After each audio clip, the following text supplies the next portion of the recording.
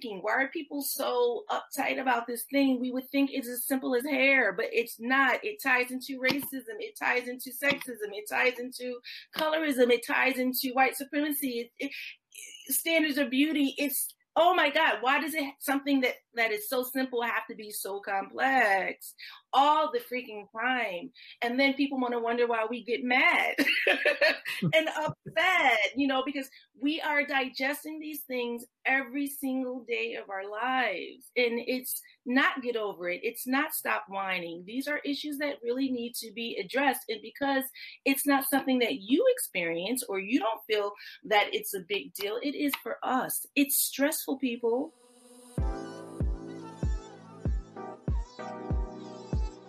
All right. Hello, everyone. My name is Walt, and I would like to welcome you to Boss Locks, the show where we are redefining professionalism and proving that natural hair and professionalism do coexist. Now, today I have the honor and privilege of speaking to Janae Anderson. Janae, how are you doing? I am wonderful. How are you? I'm doing pretty good. I'm feeling, on a Monday too. I'm feeling kind of energized and everything. So. Oh, that's good. That's good because Monday sometimes takes a minute to get started. It does. It's usually a drag, but I'm trying to flip it, trying to flip the mindset and everything. There you go. Positive thinking. Yeah. All right. So for those who don't know, Janae is a mother, wife, entrepreneur, coach, and author of an amazing children's book called I Love My Curls. Now, this book has been the talk of the town, like literally everywhere. I've seen her on the news talking about it, and it's been received so well. I've heard different people speaking about it. Like literally before I told my girlfriend about who I'm interviewing, she was like, oh, yeah, I know what that is. Like, oh, really? So, yeah, this book is amazing. And I think honestly think it's a great resource for everybody of all ages. It is a children's book, but I think everyone can learn something from it. Plus, your hair type, age, there is lessons for everybody. So, Janae, one, thank you for creating such an amazing book. And I have a bunch of questions to ask you as well, too. But before we get into everything, I would just like to start with one thing. I like to ask everybody's one question to get started. Are you ready? Yes. All right. What are 3 things that most people don't know about you? I have 2 daughters. Most people may not know, if they don't know me well, that there is a 15-year gap between my girls. And I could have been home free, but we decided to have another one. And so my oldest is 21 and the youngest is 5. So it's funny because I have my oldest is a senior at Howard University and will be graduating this year. And then the 5-year-old is entering into kindergarten. So they're definitely at 2 different milestones in their lifespan here. But a second thing most people don't know, that I am a comedian at heart. I am witty. I have a sense of humor that most people who don't really know me may not know. I have been told on many occasions, you seriously need to do an open mic night, but my biggest fear is there's a difference when you're sitting around with people and you're pulling your wit and your comedic spirit from those situations that are happening in front of you versus being on a stage in front of people who could boo you to oblivion. Right. Makes it different. So I think that's that fear. But I had said to myself, 2020 was going to be my year of the yes and not the no. But Corona, has totally destroyed all that. So, but I do definitely think at one point I'm going to be brave enough to do. And I would say, thirdly, when we talk about natural hair, this whole journey, the book, the one thing that really started it, the core thing, was that I had fibroids. And it's something that a lot of Black women suffer with. I was not aware of it. I was silently and unknowingly suffering as far back as my younger 20s, and with a lot of the symptoms that fibroids bring about. And there's still some back and forth in the medical world about what causes such a high rate of Black women to have fibroids. But one of the commonalities in the thought processes goes towards the fact that the things that we use on our hair. And one of those main things is the relaxer. So Right. that was the thing that really seriously made me start to say, health wise, this is something that maybe you need to start paying more attention to, the things that we use in our hair, the things that we put into our bodies and on our bodies. So, Wow. Interesting. So, growing up, did you guys go to the doctor often? we did go to the doctor You pretty did? often Okay, for checkups gotcha. and things like that. I was wondering because I know oftentimes I think that a lot of people we kind of live and walk around with these like illnesses and everything. We just never even know because oftentimes, like I know my family growing up, we there's a period of time where we went to a chiropractor, but that's not Mm-hmm. like doctor to do all the X-rays and everything like that. Yeah. So a lot of times we have something going on and we're just like, oh, it's nothing, kind of get through it, but it's like some Yeah. serious stuff. Yeah, I mean, I think that it was those types of things also happened in my family, but I think, Hmm. what our family, and maybe in other people's families, that we don't always often talk about, things that we suffer with, when it comes to especially women's health. We don't talk about if our periods are light, if they're heavy, if there's pain with those periods, if that's normal or it's not normal. It's just like, okay, well, maybe your period's just heavier this month. It was never those conversations that were had. And before getting fibroids, I did not know that there were other women in my family that were suffering with Hmm. fibroids. I thought I was the first one, and actually, I'm an identical twin. My sister was the first one to find out that she had fibroids. So of course, I did my due Oh, diligence after speaking with her. Like, well, genetically, we are the same person. Let me make sure that I am okay because I am experiencing some of these things that you are experiencing as well. And come to find out, I absolutely did have them. So yeah, that was really surprising to me. So I make sure, when I'm speaking to, especially my oldest daughter, that these are things, your young 20s, that you really need to make sure, when you're having those annual appointments and whatnot, that you really need to stress this because, it could be something that you're going to struggle with because you're predisposed, because I was. all right. Hmm. Mhm. And also, before we continue, can you explain what thyroids are for those who don't know? Fibroids basically are small tumors. They could be both non-cancerous or cancerous. Mine in particularly were growing along my fallopian tubes. I had one that actually, I think they ended up removing 7. They were very, very small. The smallest being the size of my pinky nail. Oh, wow. Yeah, but they can cause a lot of havoc.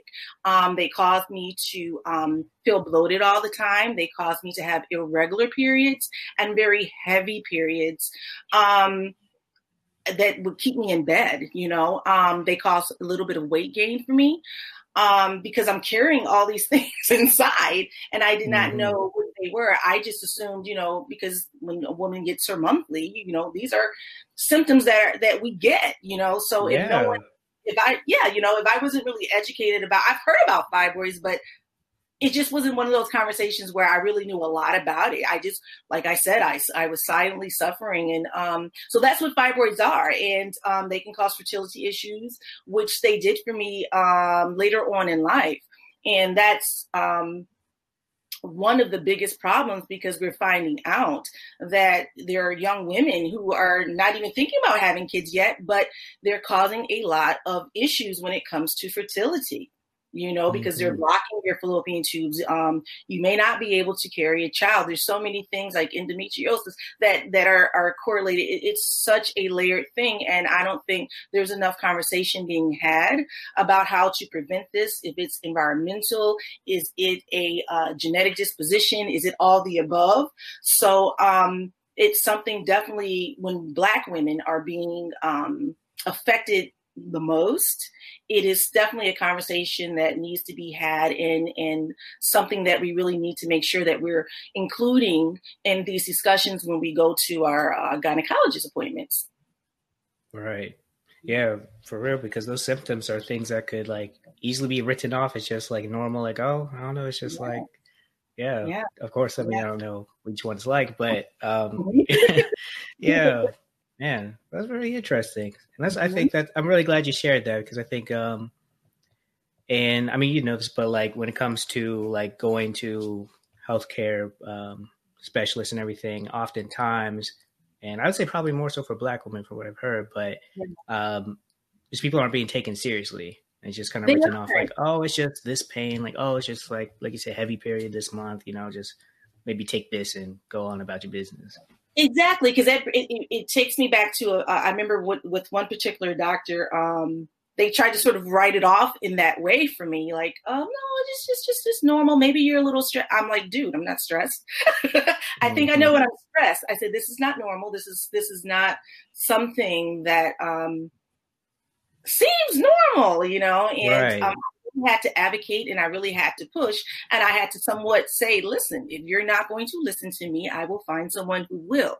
And that's exactly what I did. And I ended up finding um, a doctor on my journey to, you know, dealing with the fibroids who looked like me, and she totally understood and took the time and went over and beyond. So I was blessed in that way. But that doesn't happen for everybody. And I did not feel until I met her that I was really being taken seriously. And the funny story behind that, this particular doctor, her name is Dr. Bud. She's a triplet. Oh, dang. Yeah, right. And every one, she's a triplet, so she's a endocrinologist. She has another sister that does something else in the medical field, and another one that's like this big time engineer. So their parents did a wonderful job with them. But the Right? funny thing, Dr. Butts was the intern when I gave birth to my oldest daughter. Whoa. How strange is that? Do you think Man, that meant was, to be. yeah? Yeah. That was Yeah. definitely meant to be. Life definitely, when people say life definitely comes full circle, that was the irony in it all. And she definitely opened my eyes and put me on a path to, really take your life and your health a bit more serious. Not that I was suffering from anything other, but I think sometimes when you're going through your youth, sometimes we feel like we're a little bit invincible and we'll just keep pushing, and we won't really take things seriously until it's a little bit too late. And that's kind of what happened to me until it was a point of contention in my life, because I was trying to have a child and it was affecting that process. That's when I really started to really pay serious attention to it. And yeah, but Mm-hmm. Listen up, everyone. I know you've been asking about how you can support besides listening, and it's been a minute, but I finally have something for you. You can now join me in the Boss Locks Village. It's a Patreon group that you could join to get exclusive content, be the first to find out about new shows, and even find opportunities to be a part of the show. There's a lot of cool things that I'm ready to do, excited to launch, and the Boss Locks Village will be the first place to hear about it. So once again, go to bosslocks.org and look for the link to learn how to join. But you'll want to act fast, because the very first 3 people to join the village and leave a podcast review will get a free, never before seen original Boss Locks shirt. And I mean really new, like it's not even on our site yet. So right now, stop what you're doing, go to bosslocks.org, that is BOSSLOCKS.org, to learn how to join. Thank you. Now back to our show.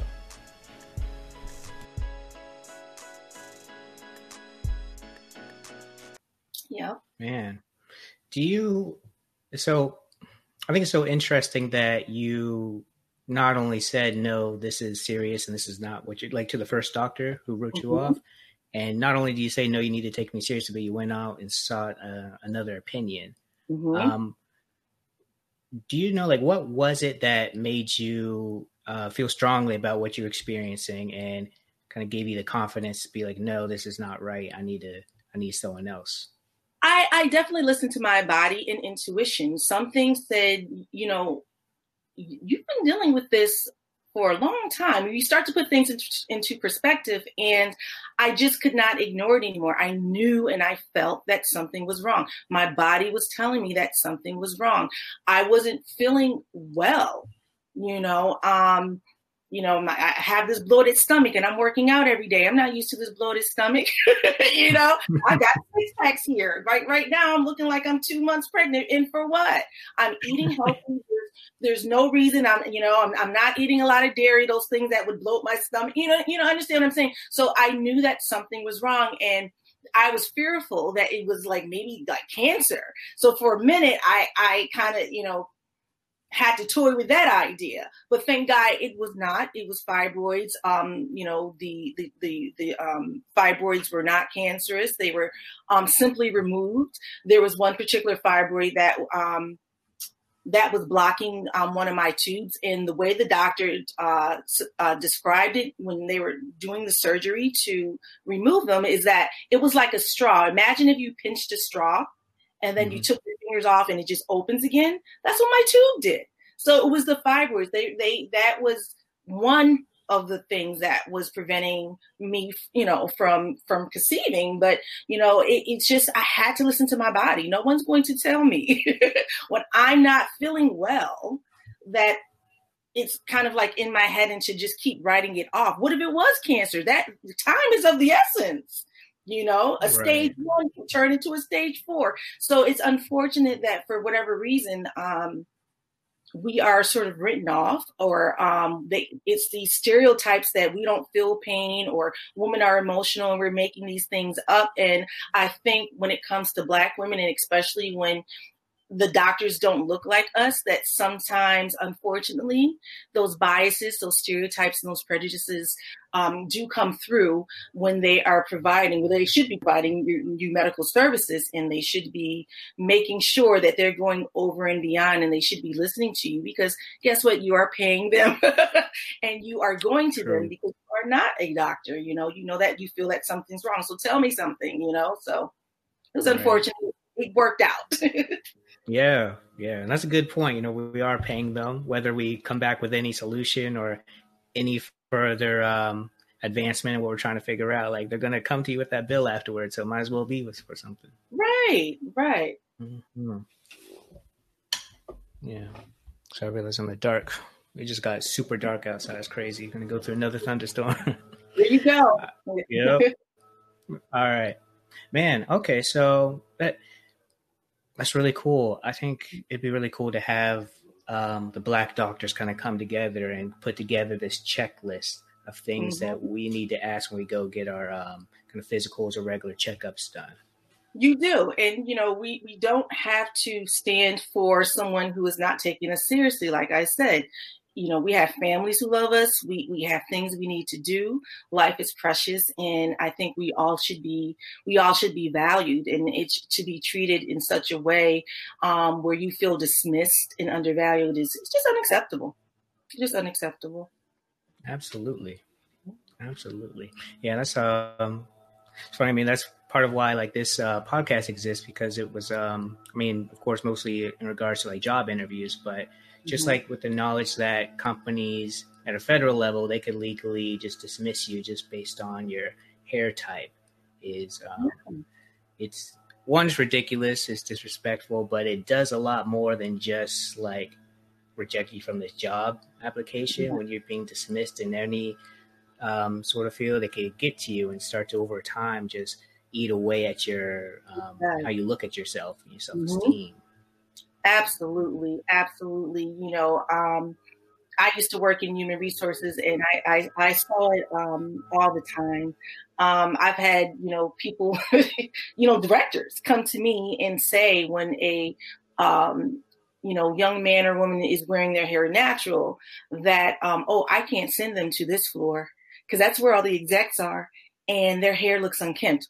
You're telling a Black person that another Black person, her brother or sister, really, right. So then, I have to remind them, we work in HR. Do you realize what you just said? And it just became this thing for me where I'm too real of a person, and I don't care if I lose my darn job or not. I'm going to let you know when wrong is wrong and right is right. You understand what I'm saying? And then it's like this thing, do I pull this person to the side and give them this tea, because you want to, we want to stay united, or am I doing too much? Or like, how can I, quote unquote, warn this person that these types of discussions are being had about them? But then on the other hand, it's like, it's hair. Why are you people so offended when you have people who are not Black coming in here with piercings, tattoos, green hair, purple hair, shaved off hair, looking like they just rolled out of bed, but we can't wear our hair the way it grows in our hair, regardless of texture? I just could not understand it, and I had to exit. The resources field. It just the whole administrative business environment, that's always been the environment that I've worked in. I've done many different types of positions, but that was the last. Human resources was the last period of employment for me, and I just was like, it's just nothing's changing. I'm evolving, and right. I can't sit here and be a part of this any longer. It's some of the things. It's serious. Some people may not be surprised, but some people would be really surprised. Those conversations that are being had about you and your hair, as as a Black person. But I think for me, in the workplace, I never directly had someone say anything about my hair, but I will say, and as far as like changing it or anything, but I have been, and I call it a victim because I really think this is a form of harassment that no one wants to talk about. When someone comes up to you, you have box braids, they want to touch your hair, or you come in with your locks, they want to touch your hair, or they want to ask all these questions. How long did that take? This, that, and the third. That's harassment. This is not what we're supposed to be doing at work. And when other people come in with a haircut, you're not walking up on them in their personal space, asking these questions, reaching your hand out without permission, taking valuable minutes of my work day when I need to be working, asking questions about my hair. And for some people, it's not that serious, but for me, it's that serious, because if we're going to condemn people and punish people and fire people and have laws to protect people against sexual harassment, why can't we be protected about our hair? It's not nice. It's very stressful. It was very stressful to me because sometimes when I lived in the Midwest, I was the only Black person in the building, so not just one person coming. I got to deal with about 25 people every day. Whole company. Mm-hmm. Exactly. And now I'm thinking, when I go get my hair done, what am I going to do to prevent that? And that's just, we got enough things on our shoulders as, Black men and women than to have to go to work and deal with one more thing like that. Like, it just gets to a point where it's ridiculous, but yeah, that's what it is. Very true. Man, yeah, I like the way you put it. It really is harassment. I think people, when they hear certain words, they just automatically associate it with one type of action or behavior. But harassment as a whole just involves so many different things that we just don't even thinking about. And I definitely agree. Hair, just the way people approach, observe, interact around other people's hair is just ridiculous. And specifically how they act around Black people's hair. Like, exactly. I've definitely been the one Black person in certain environments, like most of my life until I moved to Atlanta. But it's just the entitlement, I think, that kind of comes with it. And they'll just say whatever, like, oh, wow, it's just like carpet. I think, like, before I had locks and my hair was just kind of short, they're just like, yeah, just like carpet. I mean, these were like younger people, but yeah, people just say whatever. And especially when they just are not around Black people a lot. Like, they just say whatever. They're just like, it's almost like a little kid that that's just like met with all these toys and they go crazy, like, oh my God. It's insane. You get to a point where there used to be a point where I would try to be nice, but then as I age and as I experience this more and more, I'm like, why am I shielding them for their ignorance? You understand what I'm saying? Like, why am I being apologetic? Why am I allowing myself to be felt to be made to feel uncomfortable, maybe I should just give a little of that energy back.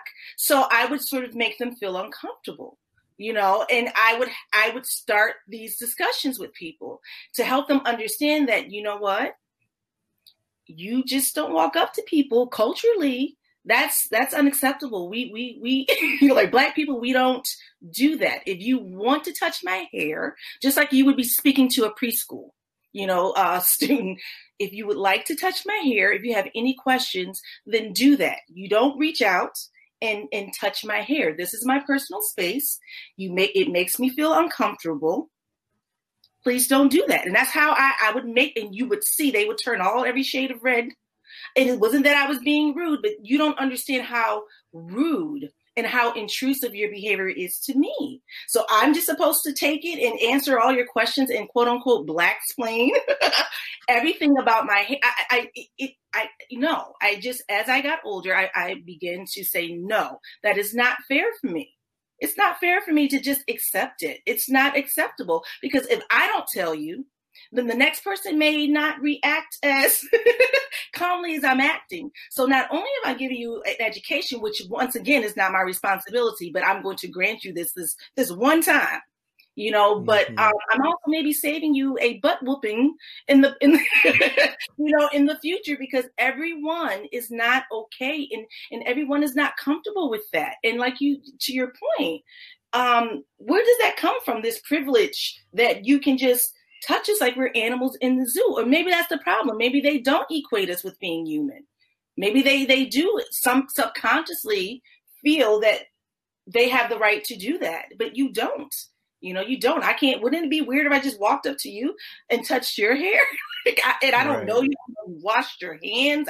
I mean, no, it's just strange. It's a strange behavior, but it continues to happen. And I think it happens out of curiosity, but I do think that people need to be checked, on that. It's very important. I agree with you, because there's nothing wrong with asking questions, kind of like you mentioned. Nothing wrong, and like I'm fine talking about hair and explaining certain things, but I think people really, you're right, kind of need to get checked and realize. It's funny that they don't just realize this naturally, but understand that not everyone is okay with everything. Like I actually, even me, like I'm usually fine talk about my hair, but not with just anybody. It's like, it's very contextual. It's about that relationship, especially in the workplace too. Like if I don't even know you, like, right, I got stuff to do. Why are we still wasting my time?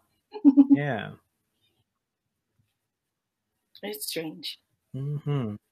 Yeah. So one thing you mentioned is like when you started to kind of say no more, and decided to not like straight up make people uncomfortable, but kind of give some of that energy back. How were those, like, what were those interactions like? For some people, they were very embarrassed and apologetic because they did not think about it. It was a genuine curiosity because it's something different than what they are used to. And like you said, especially when you're in a space where there is not a lot of Black people and maybe they don't have enough interactions or have made a friendship or have some type of rapport where someone can sort of answer those questions and sort of dim those curiosities, they sort of got ahead of themselves and they just, oh, it's here and oh my gosh, and let me touch it, kind of like a kid in a candy store. But then there were some people who got a bit of an attitude, but I mean, that's not my problem. You're not going to invade my space because you had no problem and you cared nothing about how that made me feel. It makes for me personally, it makes me feel less than that. Like you said, you didn't even respect me enough to ask just a question or to ask permission to touch, or, you know what I mean? You just did it as if, so what? And no, so we have to get away from that space where we want to be apologetic all the time.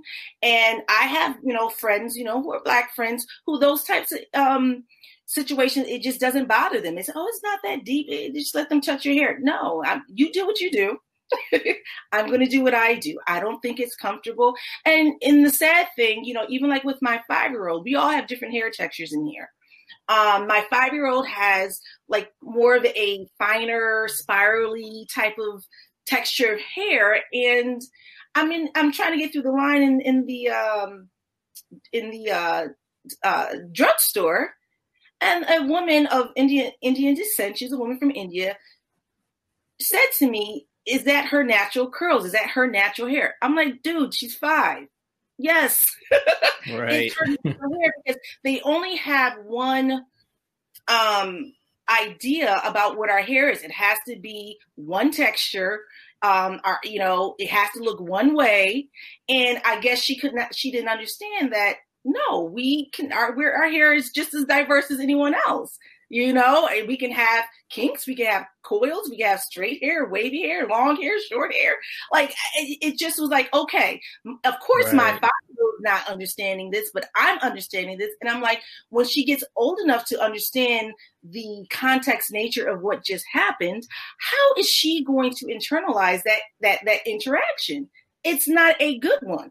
Because now you begin to question, well, why did she say that to me? Why would she assume that because my hair is naturally this way, and why would she assume that it's not mine? Or why would she question this? Or why would she question that? And it becomes this whole thing that kids should not even have to discuss or think about. When you're a kid, it's all about being fun, correct? And learning. But right. People unintentionally and with their ignorance and stereotyping place these negative things, and messages that, to our children. And then here we are as adults discussing natural hair, and how right. we have to navigate the world with it. And it's such an unfortunate thing. And I think this is one of the other reasons what made me want to focus more on the younger children, because I think that's where a lot of these negative messages are internalized much more than those the positive messages when it comes to our hair. That's very true. Very, very true. I know. I remember there's all sorts of conversations like when I was younger I had with my cousin, just talking about like hair and like just comparing our hair to like the white kids' hair and everything like that. It's deep, and like as kids, like you're like still just learning about the world, so sometimes you can't even be like, no, it shouldn't be that way. It's just like, okay, this is how it is. I'm not like this. It's kind of weird. Yeah, and it makes you feel up like you're an alien. Kind of, that's like you're different from everybody else when you're, and when you're a kid, like you said, you don't even, I don't think we focus on those things when we were a kid. Everyone, okay, you want to play trucks? You want to go to the playground? Let's go. No one's caring, what your hair looks like, what color you are. These things are learned behaviors, but I don't think people realize when it comes to our children that those types of experiences definitely affects our self-esteem and the way that we operate, because we get it from all directions, man, and it's just unfortunate, that it starts that young. Yeah. So in your work, because you're also a hair coach, right? Mm-hmm. Yeah. How, well, I guess before I ask this, can you explain like what exactly a hair coach is, or what do you do as a hair coach? Yeah, definitely. Definitely what I do as a hair coach. I deal specifically with people who are trying to either move into their natural hair journey. They're trying to figure out the best way to begin that process. I deal with multicultural families where you have a mother or a father who is trying to learn how to care for their children's hair that is unlike their own. Or people who are in their natural hair journey and trying to figure out, what's the best products to use on their hair, how to better care for it, grow it rather. And so it's all these different conversations that are going on, and also just to build children's self-esteem and their parents' self-esteem, because there's a lot that we don't understand about our natural hair. So these are the types of conversations that happen, because it's funny to think, well, it's your hair. Don't you know how to care for it? No, we don't. If we're spending our whole lives altering it for various reasons, to survive in this environment, and with this culture that defines what is beautiful and what's acceptable, then you don't really know. You don't know what's underneath that relaxer. You don't really know if you're wearing wigs and all you do is wash your hair and braid it back, and then you actually are forced to deal with your natural texture. It's hard. It's an adjustment. There's different curl patterns, and there's different, high porosity versus low porosity, which means that there may be different products that may work for one that does not work for you. Like I mentioned, my daughter has more of a finer texture, but she's definitely a 4A, 4B girl with maybe some finer textures mixed in, but I can't use like heavy oils and things on her hair because it will like just weigh down her hair. My other daughter, her hair is thicker and a little bit more of a coily, kinkier texture. So there's different things that she can get. I have all three, so so on certain sections of my hair, I may have to do something different. So these are the types of things. It's trial and error. It's teaching parents, because I have a lot of mothers who work, in corporate America where they have to wear wigs. They have to wear weaves because that environment does not welcome natural hair. And it's this belief that, hey, if you want to move up, you have to conform and you have to change your hair. But yet you're telling your children, you have to, celebrate your natural beauty, but you're not. So I'm a big believer that children are, they become what they live. So some people have gone on that journey to say, look, I'm coming to work. I am performing everything that is being asked of me. My hair should not determine my success. And they have made a decision to rid themselves of the wigs, of the weaves, of the relaxers, and enjoy and learn and take that journey along with their children. So, and just because I preach natural hair, love your natural self. Look. I've fried, dyed, and laid my hair to the side in the past. So I've done it all. But I just think, we have to get to a point where, you have to be comfortable in your own skin. And especially when you become a parent, now it's not just about you. It's about, being the best example of what you want your children to sort of become. And to feel good about it. And how can I tell you, to do one thing and I'm doing something that's totally the opposite? I think that they would always sort of contradict, what you're telling them, so, but that's basically what I do with the coaching there. So. Very cool. What an incredible service too. You get like a lot just through. It's so interesting how like when you speak about natural hair, on a few episodes ago with Fando Kafele, he was talking about how he is a loctician and stylist, but really calls himself a self-esteem specialist. Mm-hmm. And he says that when he talks about natural hair, he always says like he cannot and will not talk about natural hair without talking about the culture and the meaning behind it, because it's almost like doing a disservice. Like you could tell people use this product, use this, but there's so much more with it just in everyday life, society, and also just how it can really heal everything else with your body as well. Yeah, it definitely is, because I think for us, and this is why I think anybody can relate to loving yourself and appreciating your natural self. But I think when it comes to specifically Black people that, and I say Black people purposely because this is who I am. I'm Black, and and I'm going to use that word because it's my voice, and I feel that sometimes as a writer and as a advocate and as a coach, I am the voice for people who are not brave enough to speak. And I think that there really is a mindset, and it is a mindset that has to be shifted because we are living in a society that tells us that there's something wrong with our hair. I don't know too many other groups that have actual laws being enacted to say that this is wrong, to let us wear our natural hair. Why am I being told that I have to cover my hair up and alter it just to conform? So it is definitely, before I begin coaching with people, there is a lot of discussions about what do you think about natural hair? What are some of the words that were used, by your parents? What were some of your experiences? Because it's a painful experience. It's a painful experience, so painful. I don't even like to really personally use the word nappy because it triggers me. Right. In a way, because it was used so much in my family. And I know,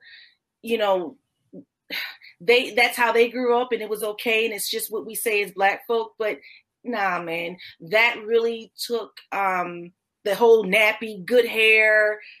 I can't.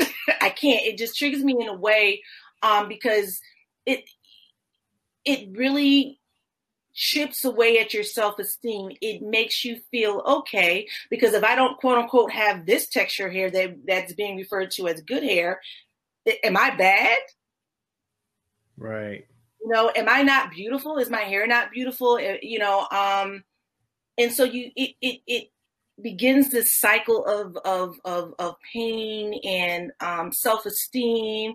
And then we start layering those things with colorism. It's a lot. It's a lot that I don't think other people have to deal with as much as we do. And we have to sort of peel back the layers before we can get to the basic stuff, like products and things, because you have to open up, because you can't shift if you don't understand the trauma. And when you are told all the time that there's something wrong with your hair, especially for us girls who fall into that 4A, 4B, the kinky stuff, I think sometimes there's a lot there. There's a lot there that needs to be unleashed and spoken about, so you can release some of that. And it opens up the space to really feel the freedom to appreciate your hair, not to care what other people say. You can dispose all myths and all those feelings that put you in this bag of, I have to do this and do that to my hair to be accepted and to feel beautiful. So that is the main thing that I do first, because we got to talk about it all. We can't just talk about, okay, I'm ready to start my natural hair journey. Okay, but why are you doing it? Why are we here? What are your viewpoints? Because when you don't deal with those things, it's so easy to go back to doing some of those, old things like, wearing wigs or relaxing it, or feeling ashamed if you do the big chop to start your natural hair journey. Now you're feeling, because my hair is not longer anymore, if I don't have silky hair, a silky wig on or whatever, now I'm feeling like I look like a dude, or because there's studies that say when Black women make this transition into wearing their natural hair, there's two factors. Usually it's the opinion of their significant other or the type of career that they've chosen. That determines a lot of why a Black woman chooses to enter into this natural hair journey or not. Interesting. Yeah, interesting. Yeah. I didn't realize that, but it makes sense. I've heard a lot of stories about just in relationships where a certain partner, they're like, no, don't change your hair like this. You look ugly, or like this or that. It's a lot of toxicity out there all around. All right, cool. And I liked what you were saying about words and like the certain words you will not use, from like using Black instead of people of color or persons of color. I mean, on that, I feel like persons of color, people of color is good as a way like to like everyone come together for certain causes. But we start having conversations about hair. It's very important to say things like Black. I think every culture should use their own kind of races specifically, because it gives a lot more energy and clarity to the issues and the experience that's happening. Yeah, I agree. Especially like with the Crown Act.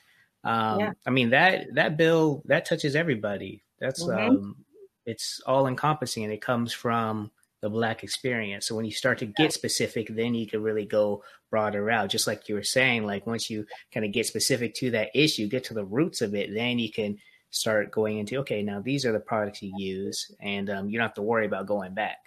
Exactly. Mm-hmm. I have another question with you about words. Well, two.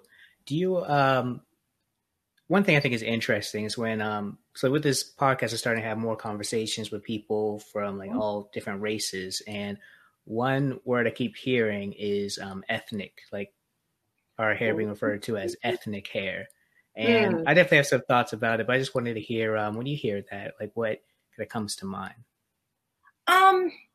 For me, it goes right back to the point I made earlier that it makes us feel different, because you would be surprised to know that curly-haired white women use the same products that we use, but are they considered ethnic? Why are we making it a separation? Hair is hair. A product should be a product, and it should be put on the shelves accordingly. Another thing, I think it's another way to police us, because unfortunately, when you go into some drugstores in particular communities, those items are locked. Now, I think Walmart they were dragged really hard about doing this, and I believe that they are changing their policies, and they are not allowed to lock their quote unquote ethnic products anymore. So I think it's problematic. I think it creates this division, and it's something that people don't want to really address and talk about. But I feel if I'm going to be paying my money, I'm not going anywhere where I feel my products have to be put on a different shelf and furthermore locked away from me. I feel like I said, I know our curly hair white sisters, they use some of the same products that I use. Who knew? But they're not considered ethnic, and they're coming here buying the same thing. So it speaks something differently to me. Maybe because I'm somewhere different in my journey than others. I pay attention to all things, and I come from a school of, if we're going to talk about it, we're going to talk about it all. We have to hit all these issues. It does not make me feel good. It makes me, it's like if I go into the drugstore, say if I figured, I ran out of this particular product, nothing's open at the moment, and I run over to the corner drugstore. It's funny because they'll point you right over there to the ethnic section. Did I tell you I wanted? You don't know what I wanted. Just because I'm. You see what I'm saying? Right. So. And then now I'm pissed off, and annoyed. Right. I didn't even tell you, ma'am or sir, what I wanted. You just assumed because I'm a Black woman that I'm going over here to this ethnic section. And see what I mean? And it just feeds off of this, all these things that we've been talking about for this whole interview. It just feeds and ties right back into this discussion. Like, what are people thinking? Why are people so uptight about this thing? We would think it's as simple as hair, but it's not. It ties into racism. It ties into sexism. It ties into colorism. It ties into white supremacy. Standards of beauty. It's, oh my God, why does something that is so simple have to be so complex all the freaking time? And then people want to wonder why we get mad and upset, because we are digesting these things every single day of our lives. And it's not get over it. It's not stop whining. These are issues that really need to be addressed. And because it's not something that you experience or you don't feel that it's a big deal, it is for us. It's stressful, people. It's stressful. It's very stressful to have to deal with that every single day of your life, even when you're doing simple things. So yeah, I'm not really with that, and I'm hoping that more retailers move in that direction that Walmart did, because all of us aren't okay with that. Hair products are a hair product. Use what you use. What is it? What is ethnic? What does that mean?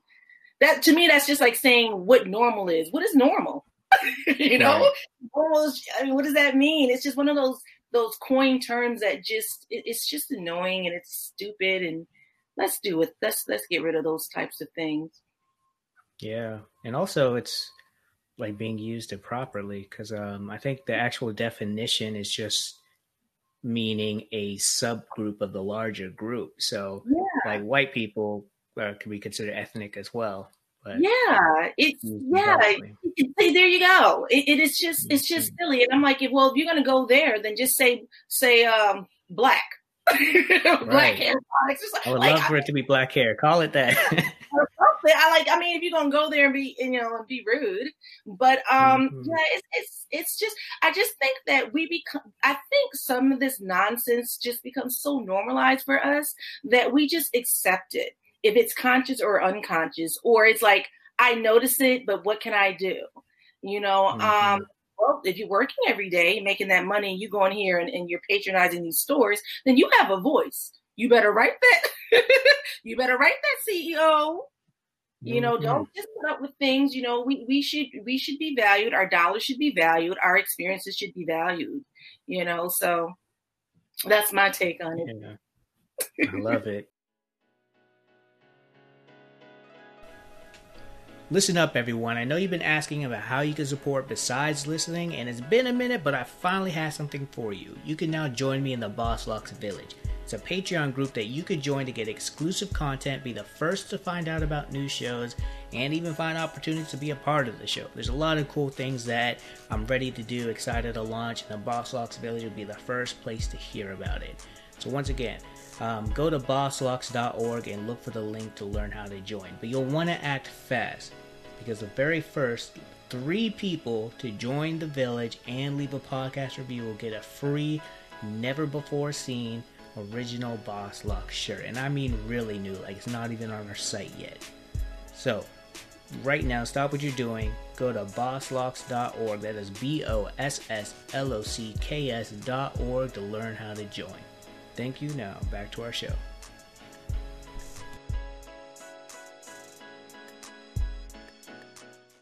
And I'm glad you shared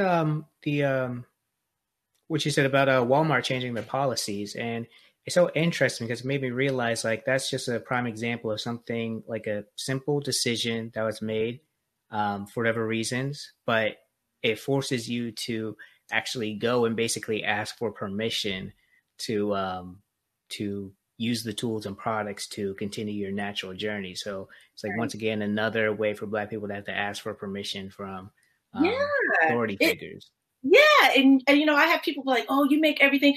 It's not going to make everything so deep, but we can't just blindly do things, because I feel like we're moving in a direction where people are feeling more comfortable with protesting, like their feelings about their personal experiences. But I also think there's certain points, of contention that people just don't want to discuss either. Like, I don't feel like you can just pick and choose. This is not like, what is it called when you go into a restaurant, like all you can eat? It's not like a smorgasbord, where, okay, I'm just going to eat some salad here. I'm going to eat a little chicken over here. No, man, like we have to, I think all these things are correlated. Like, we have to stop making things as if they're simple. Just because maybe one issue isn't big enough for you, it is for someone else. And we're all in this together, and we have to respect that. And in order to fight and to evoke change, I think it all has to be dealt with. It has to be dealt with. We can't pick and choose, because I feel when you cherry pick, I feel that it makes it harder to find solutions to correct the problem. That's a good point. Because when you just kind of pick the things you think you could do, like, I could deal with this, I'll just only tackle that. Yeah, because there's not one unified consensus on it all. You understand? Because then when you start to cherry pick, then you got a group over here that feels this way. Then you got a group over here. Like, I hear people joke around and call people the shea butters. The shea butters are the people. Like, I guess we're shea butters. Well, I haven't heard that.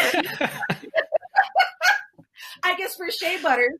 Because we're over here talking about natural hair and this, that, and locks, and but I'll be shade, I'll be that, but I'm just saying, it puts us in these pocketed groups, and sometimes it makes it that much harder to have a unified front and bring all of these issues and these thoughts and these experiences to the forefront, like I said, to evoke change, and it makes it very difficult. And That's why I don't like that. Like I'm very much a person. If we're going to talk about it, let's talk about it all. You know, I don't have to agree with everything. Who cares? Okay, you believe something else, or this what I believe strongly is not that deep for you. Oh, that's fine.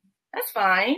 But we both are Black, and we both share the same experiences. There's a lot of common experiences that we share, and but hey, it doesn't matter. It doesn't mean that we can't still support one another, even if, you know, our opinions are different, or our points of views are different. You know, I don't like that. You know, it causes a lot of division. And I think that's why there's a lot of difficulty when it comes to discussing these types of issues amongst us, you know, and why it's much easier for those people who are not Black to make decisions for us.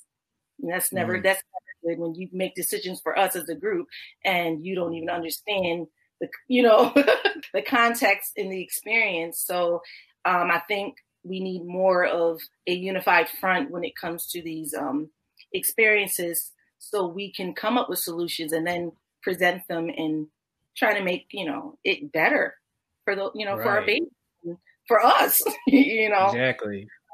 Exactly. Yeah, that reminds me of when was it? I think like 2 or 3 weeks ago.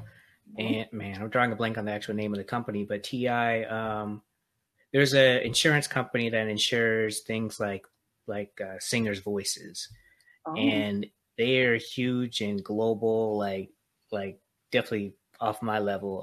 But they've been around for so long that they actually insured slave owners. Basically, if slave owners lost their Lords of London, yeah. And I just loved he was on the interview with the Breakfast Club, and he's talking about how he reached out to a whole bunch of people, just asked their opinions on this and this. So kind of like a communicative effort to send out this letter kind of demanding, like, okay, so you've apologized for your hand in this, so now let's talk about how you're going to make up for that. Kind of a way to hold people accountable. And just like you said, like he could have just gone out there and just did it himself. Like, no, I'm just going to do it my way. This is how it needs to be done. But he might have missed a huge point. So, but he reached out to a whole bunch of people, and together they came out stronger and made like national headlines. That Forbes talking about it. Yep. See, that's what we have to do more of. But I see it happening. But you know, we still are in this space. Sometimes I feel where this is what I think, and this is no one's going to, you know, right? No one's on mine. I'm like, nah, that's no good. That's no good, dog. That's no good. we have to do a little bit better than that. Yeah, that's exactly what I'm talking about. You know, and he has a large platform. Say what you want, but he does. He has a large platform, and people listen. And things happen. I want to go back to your time in HR. You mentioned that you just end up being kind of fed up and having to leave.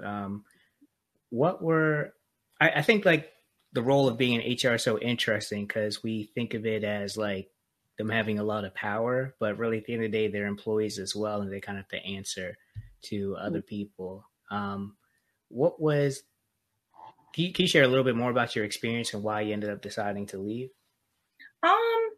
I think whenever you go into a particular profession, we sort of have this idealistic viewpoint of what that is going to be until you actually get into it and you begin to see that it is not anything like you thought. Because I'm thinking, oh, HR, it's nice. You're giving people opportunities. You're meeting new people. You're watching people start from the bottom, going all the way to the top.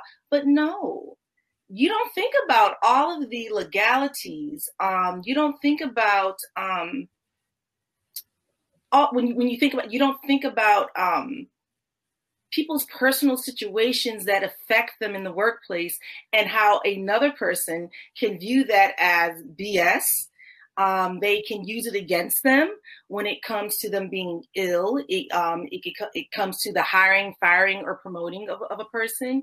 You never stop to really think. It's not, and these aren't things that you don't know, but you just maybe don't think about it because you have these high expectations about how you're going to be able to come in there and do this and do that. And and it becomes a sour grape. You ever hear someone say, "Oh, I want to go into social work or something like that, and because I want to help people," but then once they get in there, or a teacher, then you find out it's all about the money. It's not about the students. It's not about people who are suffering. It's a business, and I think that is kind of what happened, because when you come and you start trying to help people, because HR is supposed to they're supposed to have your back, correct? And when you begin to go through the process with people, regardless of what the problem or issue is at the moment, the employment lawyers, the HR directors, the unions are all in the pocket of the company. Mm. And when I begin to sort of, kind of peep that game, I was disgusted. I was floored. Inappropriate conversations that, if it was brought to the forefront, would be grounds for employment discrimination.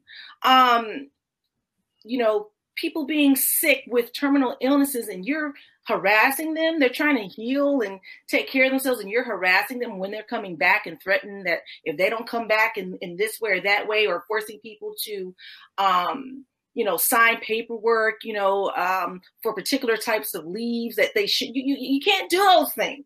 But right. When I always tell people, and it's also, on the other hand, it's surprising to me when people get hired, that when that policy book is given to you, that people don't even read it. They just want a job. They don't read anything. Right. So it's easy when you don't read and you don't know what those policies are. If it comes to dress codes, if it comes to different types of leave, like maternity leaves, if you're ill, insurance, what's appropriate and not appropriate in the workplace. All these different types of things are in these books, and people just throw them to the side. And then you get your behind handed to you, because now you have the supervisor or superior creating a paper trail on you for every little thing that you do, and you have nothing. And then if you allow certain things to happen and you don't make issue of it, you don't go to your union, you don't make a grievance with the EEOC, you don't make a certain type of report, a director or a supervisor, every time someone calls for a reference, it doesn't matter what your performance was, but if you had one altercation or two with someone, you just bumped heads, then they're talking crap about you and you can't get another job. So they're affecting your livelihood. And these are things that people don't talk about. And I see people allowing employers to get away with, and your hands are tied, because it's that professional side where you have to kind of create this kind of like fine line between, I'm a professional, but I want to give this person the real tea about what they really need to be doing. You know what I mean? But you can't, because then your job's in jeopardy, and it's just a mess. It was just too much. I saw too much behind the scenes that I never fathomed that I would have to be witness to. And like I said, I consider myself a righteous person, and it stressed me out. I seen some horrible stuff. I'll give you one thing that always sticks out in my mind. In my particular job, we had like temps that would come in. Some of these temps would come back, and they'll do that for years. I guess they had other gigs or whatever, but if we needed them, they would come back and they would work. And it was one fateful night. We were talking about how bad the storms were over where you stay. And she came in to work a night shift, right? And she went out like we all do to grab a snack. It was her little break. And unfortunately was hit by a vehicle in the dark, crossing in the rain. And you know how it could be dark in the rain. Right. Where the building was, it's like a hill. So you're not going to see anyone in the dark in dark clothing until you come up on that hill. And, so car took her out. I had to witness my superior say, call this woman who lost her life working for you and had been doing so as a temp for many years on and off, stupid. Huh? Mm. This woman, she had even been deceased not even 24 hours. And I was like, nah, nope. Man. that was it for me. It really struck a chord with me, and I'm like, you don't belong here. You don't belong here. This is not what we do. That may be a very extreme case, but for me, it was the catalyst to say, nah, it's time for you to get on out of here. Start to sort of figure out what is it that you want to do. I had writing children's books had been itching at me for a long time. I was going through the whole fibroid thing me and my husband trying to conceive. I had nothing keeping me there. I was fortunate enough to have a husband, that I can just quit if I wanted to. Right. I did that. I was like, this is stressful. This is stressful. This is ignorant. This is unlawful. This is immoral, and to find out, this particular supervisor, she was eventually terminated, because it was just way beyond me. You have to look at families. Her husband, he wanted nothing to do with the company. No, don't send flowers to her funeral. No, don't call me.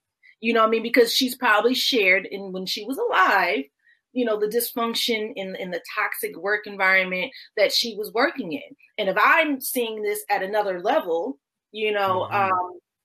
on the other side, it's sort of backstage. I don't even imagine what the workers were experiencing, So I just could not do it anymore. It wasn't what I thought it was going to be. And it was a rude awakening for me to find out that, these jobs don't care about you. So I would always tell people, if you are working a 9-to-5 gig, when you sign on to a new job, know your policy books backward and frontwards, okay? Do not get rid of it. Do not throw it away. I would even advise you to put it in a safe, somewhere where you're not going to be looking for it. It's going to get lost, so you can pull that out.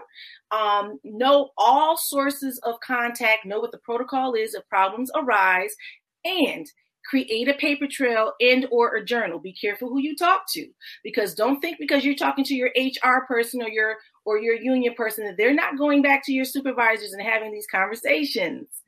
These are things that sometimes people that should not really be happening, but they happen. Of course, there's certain conversations that have to be had because there's layers and different,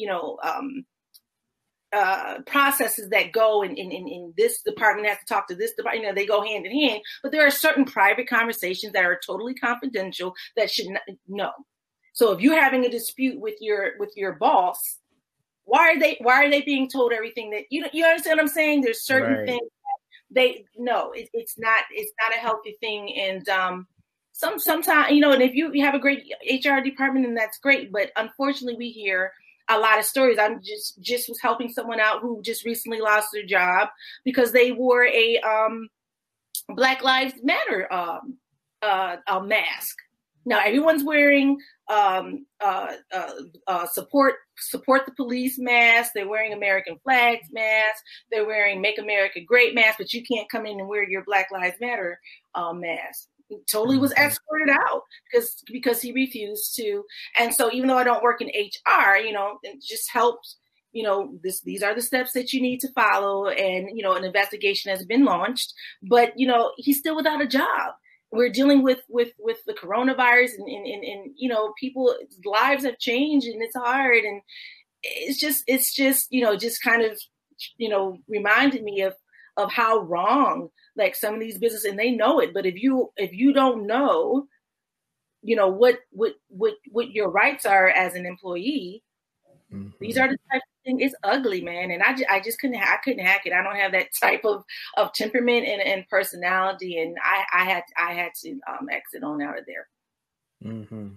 I feel you. Yeah. It's, I'm glad you were able to be in a space where you could like leave that environment. Cause that's a rough place to be in, especially as an HR person, because you're basically have to be like the balancing actor, supposedly the balancing act between everyone. And that's a rough place to be. You do.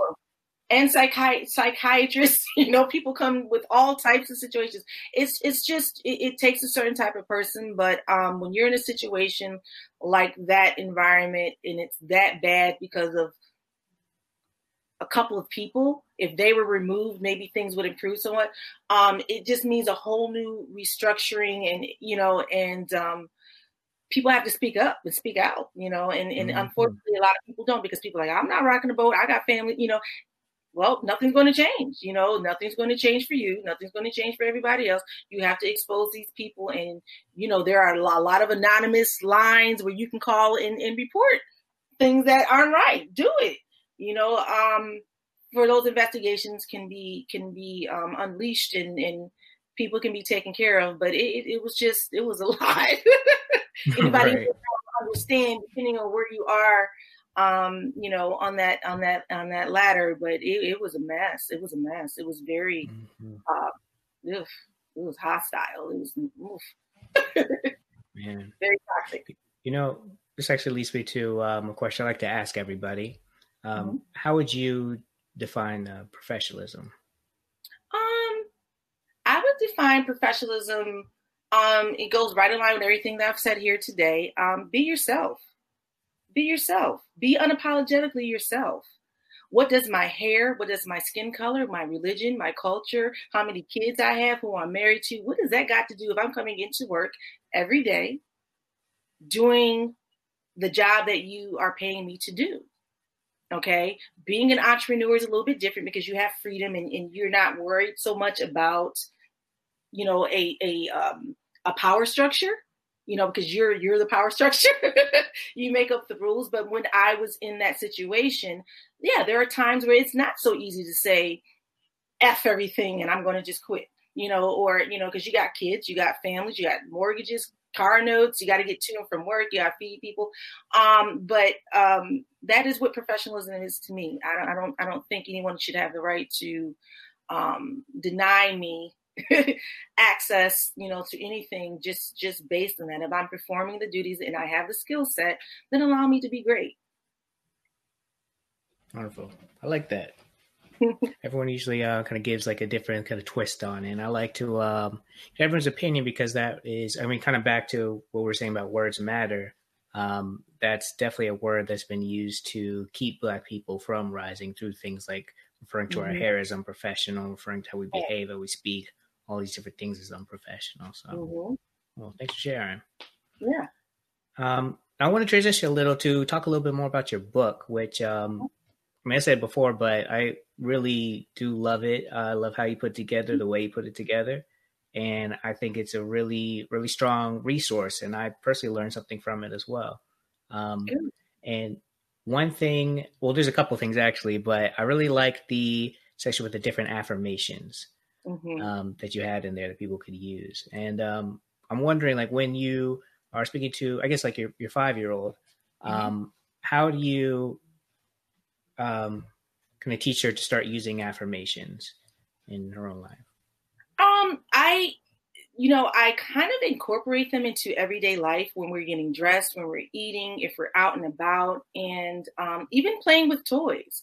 I remind her that, when I'm doing her hair, I'll say, if I'm brushing her hair and I'm pulling it into an Afro puff, oh, your hair is so beautiful today. Look in the mirror, look at your hair. And she says, oh, my hair is pretty. She'll do those things. Right now, she's going through this phase where she loves Bantu knots. She does not call them Bantu knots. She calls them snails, because when you twist them, they look yeah. So she says, Mommy, I want snails. I want to have pretty snails in my hair. So it's just affirming that your hair is beautiful. I'll throw something in. I'll have one like she loves Princess Tiana from Disney's The Princess and the Frog. When she looks at that particular doll, she'll say, oh, I'm just like Tiana. She has brown skin like me. So I'll like just kind of like feed it to her that way, to reaffirm that, this doll you think is beautiful. She's a princess. You love the story that you look like that and you can relate to that image, and it kind of builds her up at her level, at a 5-year-old's level. You understand what I'm saying? I'm really conscious of what she watches, because she is in this stage of loving video games and those YouTube like cartoons and little videos. But you have to be careful, because sometimes the imagery says something different. As innocent as it appears, it says something different. And I'll give you an example. There was one particular, I think it was teaching her like her ABCs, and there was this whole gang of animals. They were the main characters, but the wolf, he was colored black, and he would come and he would rob. He would be the bully. He would be the one scaring them. And she made a statement like, black is evil. Whoa, wait, what? Not in this house. So guess what?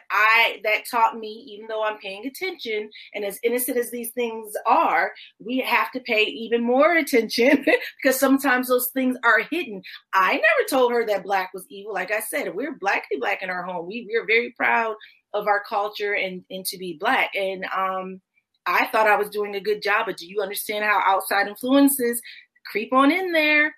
We can't protect our kids from everything. So we have to be very vigilant. We have to be on it. And so I had to kind of sit her down and explain to her, no, black is not evil. This is a character. It has nothing to do with his color. It was just a whole thing. But so you just have to sort of counteract those things when they come, but you have to be very strategic and very matter of fact in what you expose your children to and what you say to them and what you say around them, because children become what they live. If I'm saying one thing to her, but she's seeing me say and do things around the house, and it's just not going to matter all those good things that I'm trying to instill in her. So she's at a point now where it's just like, she's on the hair thing. She just loves hair. I think she understands hair more than she understands, skin color and what that means right now. Mm-hmm. To her, it's just a color, but she doesn't get it, you know what I mean, quite yet. Right. But the hair thing, she definitely gets. I don't know if it's a girl, and she's kind of girly, and but she definitely gets the hair thing. And even like with the book, she'll say, "I love my curls," and so that's awesome. So it's just every day you just tie it in, or we just tie it into what we do, and just reaffirm that hey, it's okay, you're beautiful, mm-hmm. and your hair is beautiful, your skin's beautiful, your eyes, whatever thing, she's got a beautiful smile. We'll just pick out something every day and just, let her know, build her up. That's pretty awesome. You actually make me think about, like, I know growing up, my mom was very intentional about kind of different things that were in the house and like what I was watching on TV as well. Like some things that went a little too far with like Digimon, but there's some things like she definitely was on it, and I have to give her credit. But I just thinking, like, I remember in my room I had this kind of small poster, but it had it was like 10 Black founders and inventors, like US people in the US.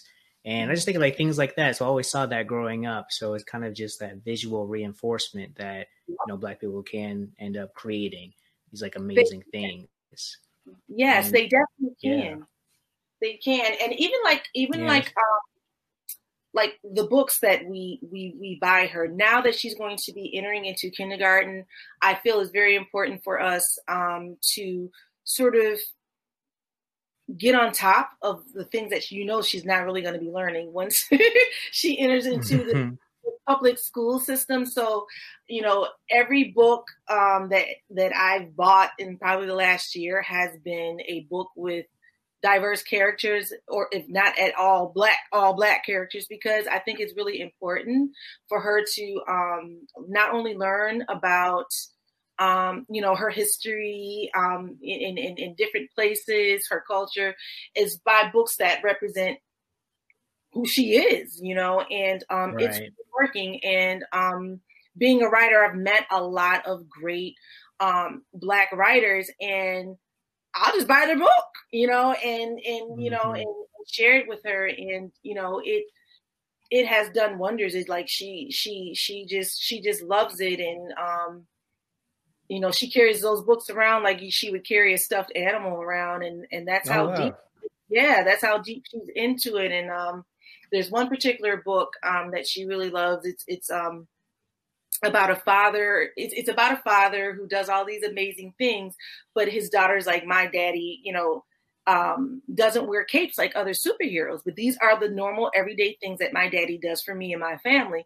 And it was such a wonderful book that happened to come around Father's Day. And that is her and her dad's favorite book to read together, because there's not a whole lot of books. I mean, my book can be for anybody, but it is a little bit more for little girls. But there's not a whole lot of books that uplift Black fathers and Black men, and where they can share what it is to be not only a father but a Black father. We don't get the images so much, so she just loves that book. She just she just adores it. So that's really cool, and that probably helps strengthens their bond too. It does the reading time. Mm-hmm. Very cool. All right, well, I want to transition a little to kind of talk about your own natural hair journey. Mm-hmm.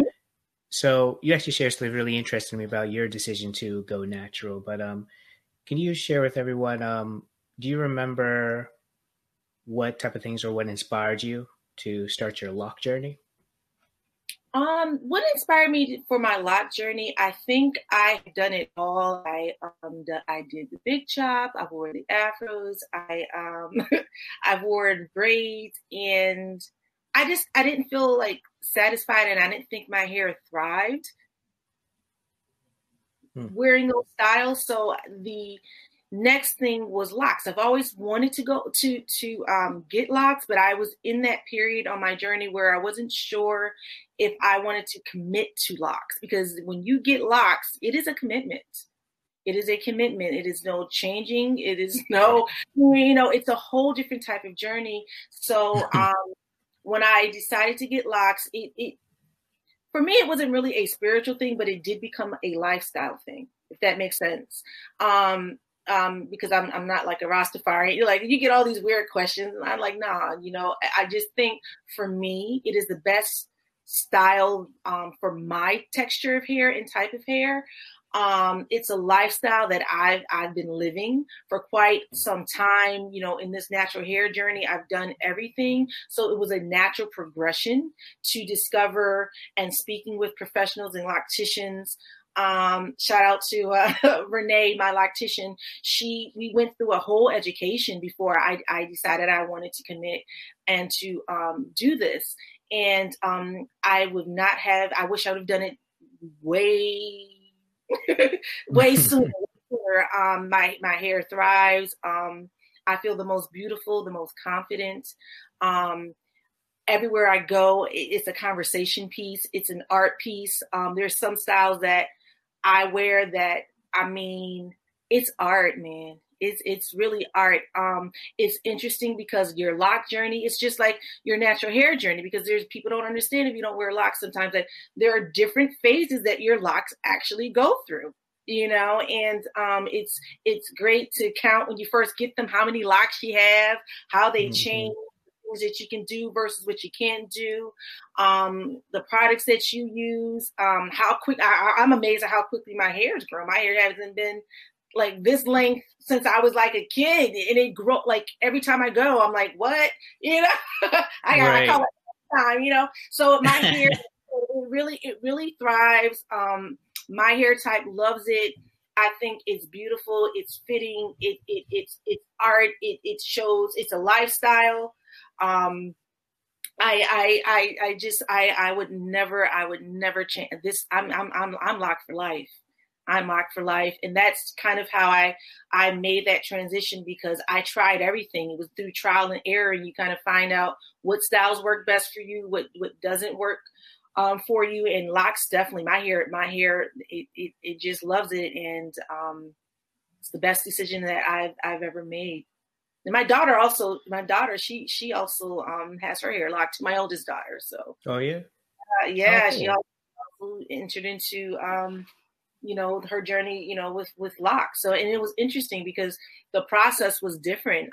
She started hers off with 2-strand twists from jump. And then my process was a little bit different. So it's a wonderful journey, and I'm kind of new to it still, but I'm learning. I just love it. I just love it. Yeah. And they look great too. Um, you said your daughter, you said she went to Howard? Howard, yes. Howard? Okay, cool. Very cool. Do you know if or how long has she had locks? She's had locks going on close to like a year.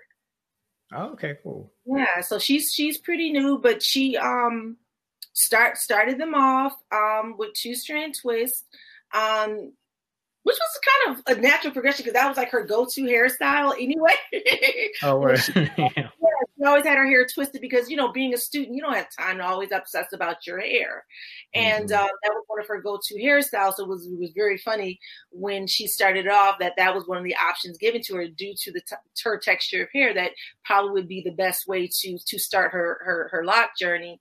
And she went ahead and did it because she, being on a college campus, you always got to be cute, Howard, yeah, you're there for right. those kids. Right. It's more than education. She got kind of caught up in the wig thing for a minute and the braids, but then she just said, no, I'm going to go there and start this lock journey. This is something I wanted to do, and she did it. And she said the same thing. Like I said, there's no going backwards. It's like the best decision that she ever, she ever made, and people love it. They're like, hey, look at you. They love it. She's been very accepting of any, backlash when you're in this environment where that may not be the go-to, aesthetic for a lot of the girls on that campus. And you would think it would be a little bit different because you're at a HBCU, like you would think everyone's walking around natural, but no, it's just a reflection of society. Some people are natural, some people aren't. Mm-hmm. Very cool. All right. Well, Janae, you gave us a lot, and I'm really excited to also kind of share like links to your book because it really is really cool. And I know it's like everywhere too, so it's like you can't not miss it. Like you're gonna find it somewhere. But is there anything else that you wanted to share with everyone? I would definitely say, if you want to find out more about natural hair, more about the book, you can follow me on my social media, at ilovemycurlsbook.com. If you are looking to purchase my book, I'm not sure if you can see it here. You can find it on Amazon. You can order it from my site. But like you said earlier, it's a book that teaches young girls to appreciate their natural hair. It's also a great conversation piece for parents to broach the conversation about natural hair, what it is, how to care for it. It makes it much easier. It's not about the story for me. It's about the education in the back of the book and in the resource guide. That really resonates. I wanted to create a short story just to go along with it, to have a visual where little girls could relate to it and see different hairstyles of a character that looked like them and represented them. But it's more to me about the education and learning your natural hair. And there's affirmations as well that can help reinforce those ideas, and also some cute activities that the kids can do. I have a few more projects that are launching that are going to sort of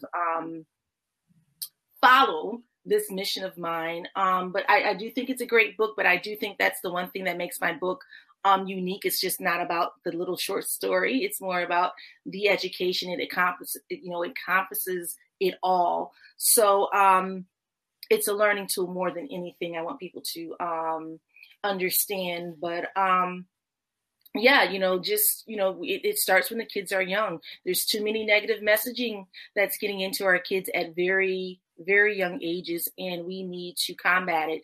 If we learn a language between 0 to 5 years, don't you think that would probably be the age point or range where we really need to be reinforcing self-love and of who we are, of our culture, of our natural hair?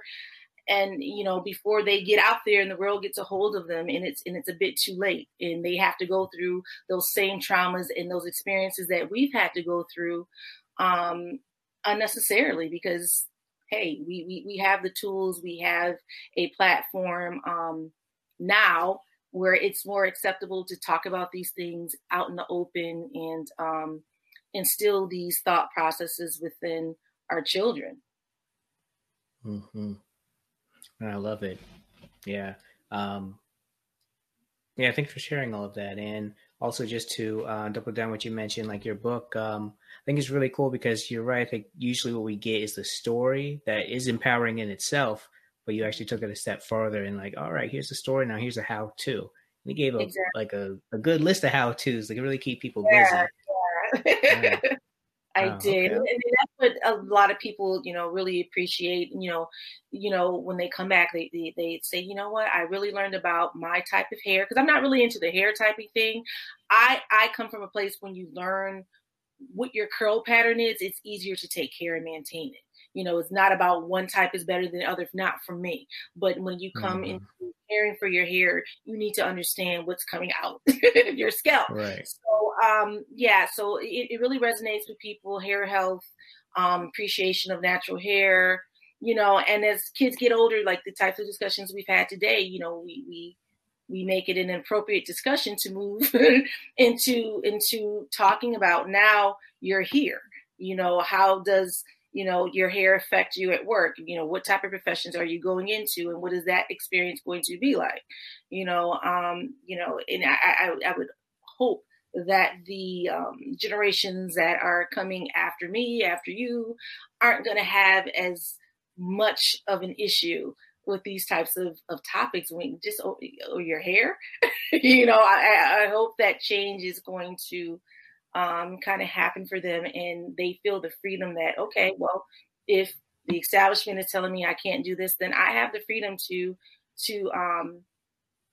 build my own business or do things that, that I don't have to worry and put up with these types of this type of policing any longer. So hopefully that's where we're moving here.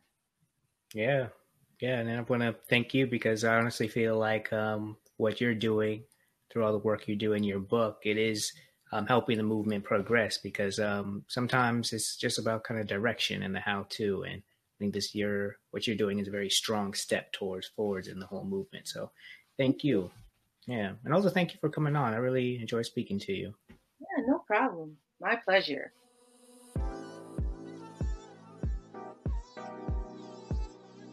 All right, y'all, that's a wrap for today, but please do yourself a favor and go to bosslocks.org right now. We're at the beginning of something great, and I don't want you to miss out. Not only can you learn more about our guests, follow them and on all the platforms that they exist on, but you can also join the Boss Locks Village. The Boss Locks Village will be the place to stay in the loop and get things before anyone else.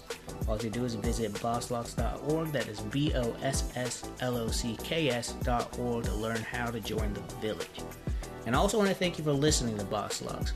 We're here to redefine professionalism, prove that natural hair and professionalism do coexist, and elevate Black voices. Thank you for listening, and we'll see you in the village.